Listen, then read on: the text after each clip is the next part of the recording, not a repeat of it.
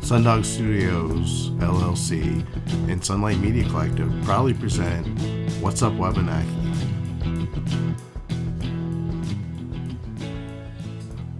Hello, Tami. Welcome back to the studio. Thank you, Josh. It's great to be here. And I think that the subject matter that we're going to talk about today, planning for a garden, is the perfect time to do it. Excellent. So, what stage are you at planning for the farm now? Right now, I have looked at what I want for the season, so I'm gonna start ordering my seed. But where I was 2 weeks ago, I looked at what vegetables I wanted. I looked at what's gonna come out at different times, because you don't want to do all, say, warm season crops that's you're not going to get them until the end of July or August. You want some what they call cool season crops to come out earlier, like lettuce and beets, turnip, and you can harvest a lot of those beet greens earlier, and turnip greens earlier. So you have earlier. What time? Like, when do you plant? Would you plant them, and when would you expect harvest? So a lot depends on your soil temperature. I go around with a thermometer and I stick it in the soil. Some crops you can get into the ground as soon as the soil's workable. But your germination rate is lower if the soil's still too cold. But it doesn't for things like lettuce, 40, 45 degrees, and they'll germinate. So it does depend on your soil, or your weather, and then you go from there. You can, you don't want to put your, say, something like corn in 45 degree soil. It could be workable, but it could still be that cold. It won't germinate. And if it stays in the ground too long and it gets too wet, it will just basically rot instead of sitting there and waiting for the time when it gets warm enough. So those are some of the things you plan. They do have a lot of calendars that are interactive, like I don't know if I could give a specific company that puts them out, but one that's very interactive. I've used it for years. I don't really need to access it that much anymore. Is Johnny's Seed. On their website, they have a seed starting, or I think that's probably how you would find it. It would depend on what zone you're in, when your last frost-free date is. So that's very important to put in there, because if you say in this area, we're in a zone 5, and our last frost-free date is May 15th. If you're in, say, south of us, in the southern part of the state, or, New England, southern New England, your zone's going to change, and Your frost-free date may be May 1st. And that makes a lot of difference, when you uh, go to plant stuff, because some things will bolt, like lettuce will, or spinach will bolt once it gets too hot. So you want to be able to get that, in the ground and growing good before that happens. Um, but it also, and this is a big thing too, you don't have to direct sow all your seeds. You can start them inside, um, you know, so many weeks earlier. Uh, Usually at somewhere around 4 weeks, you can start your lettuce and get it out there earlier.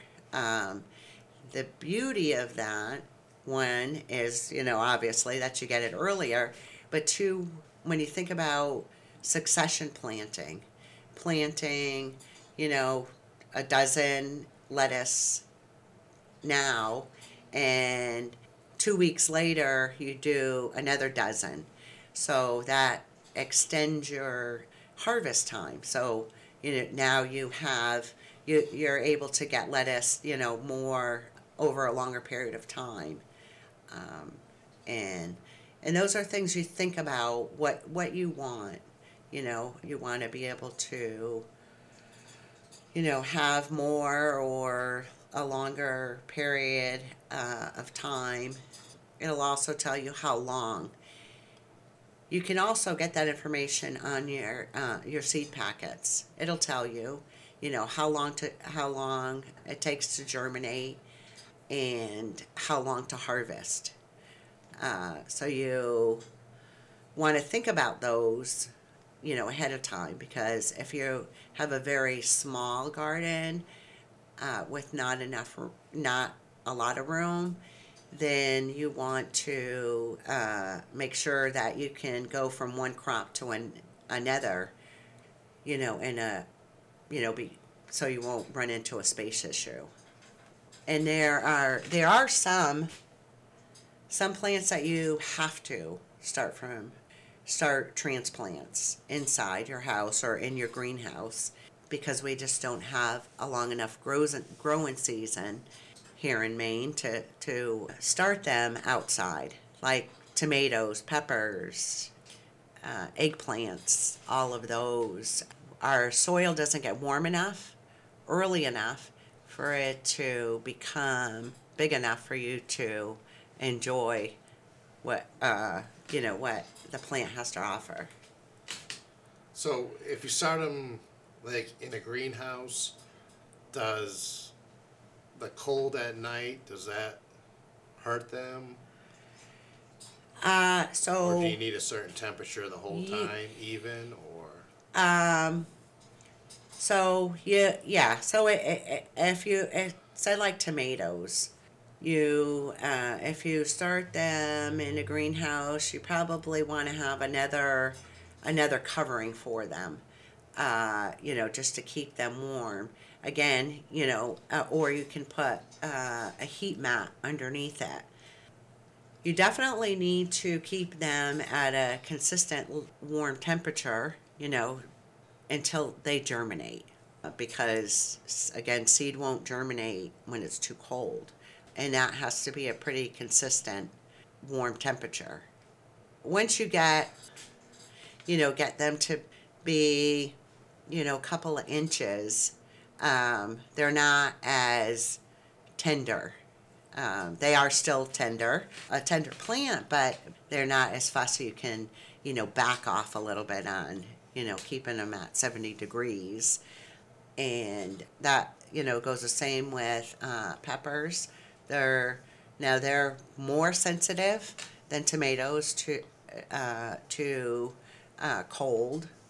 Okay. So you really you really just have to keep them warm, until they're a certain height. All right. Yeah, because my quest for pepper sauce.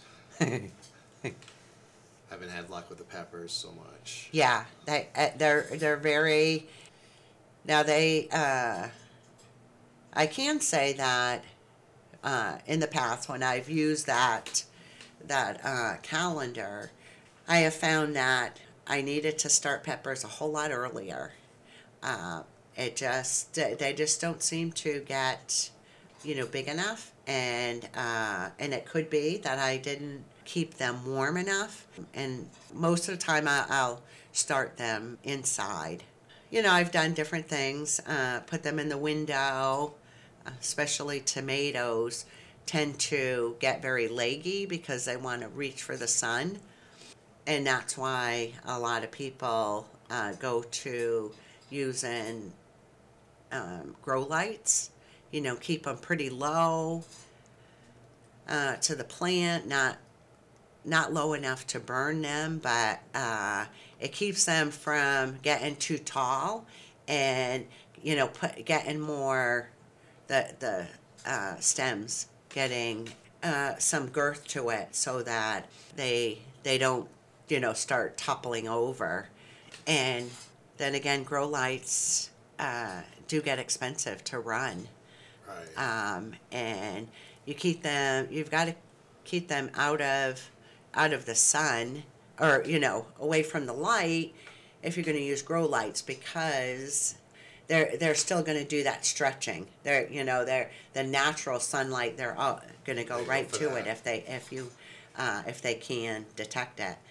But those are the plants you have to always start. The others direct sow.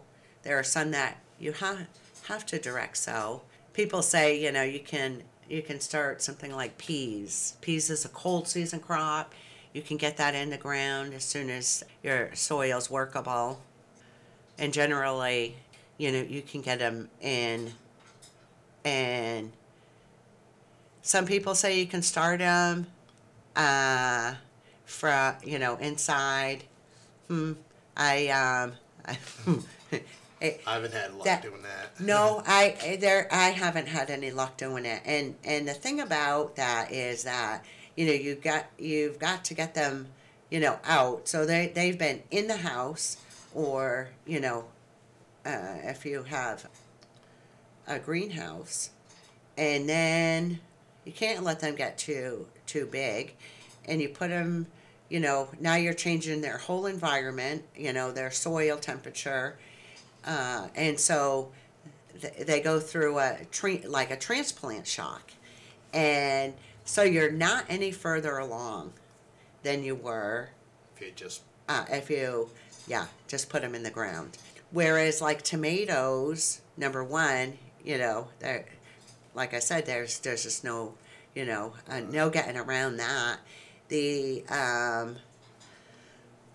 other thing is that you're going to be holding on to them, from 4 to 6 weeks, depending, on how long you keep them, what size you want them, how early you started them. Um, it's always, I've found that it's always better to, once you can get them in a little bit bigger growing pot, try to get them into a bigger growing pot, because that gives your roots a good amount of area to stretch in.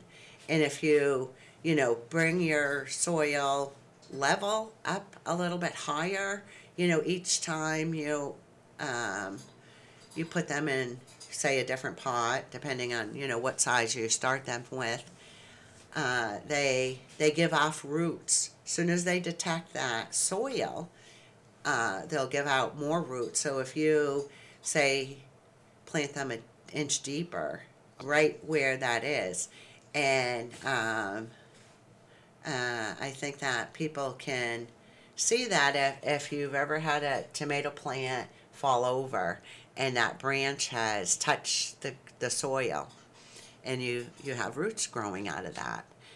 Those are I never knew that. yes. So it would there, and a lot of times you'll see that too when you just at a bend. And if you look at that bend, when your tomato plants are mature, you look at that bend and you'll feel it's a little bumpy. Well, those are all roots underneath that branch, and they're called advantageous roots because they're not the actual root system, but they can still uptake nutrients and water. So that's why you see these things where, people say, keep putting them in deeper, or, put them deeper, and that's true. The other thing that seems to be a popular thing when talking about planting tomatoes is people will lay them down flat, and your stem starts to grow up, and the rest of your plant is down flat, and then cover it up. That's true, because you will start to get that whatever you have in the ground and you cover all gives off roots. So now you have a strong, well-rooted plant. It's not necessary. I mean, it doesn't have to be that, but it is kind of an experiment to notice that. And if people think, notice that they are having a better luck with their tomatoes, or having a better plant, it's not something your tomatoes gonna suffer for, and so it's always experiments, see what works for you, what you like. The other plant that you get a lot of advantageous roots from are corn. So as time goes on and your corn gets bigger, mound it a little bit more. In that, I think for corn, the reason that they throw off more roots are for stability. That keeps them from flopping over, especially if you're in a more windy area, and your corn didn't get don't have good deep roots in it, or are not protected.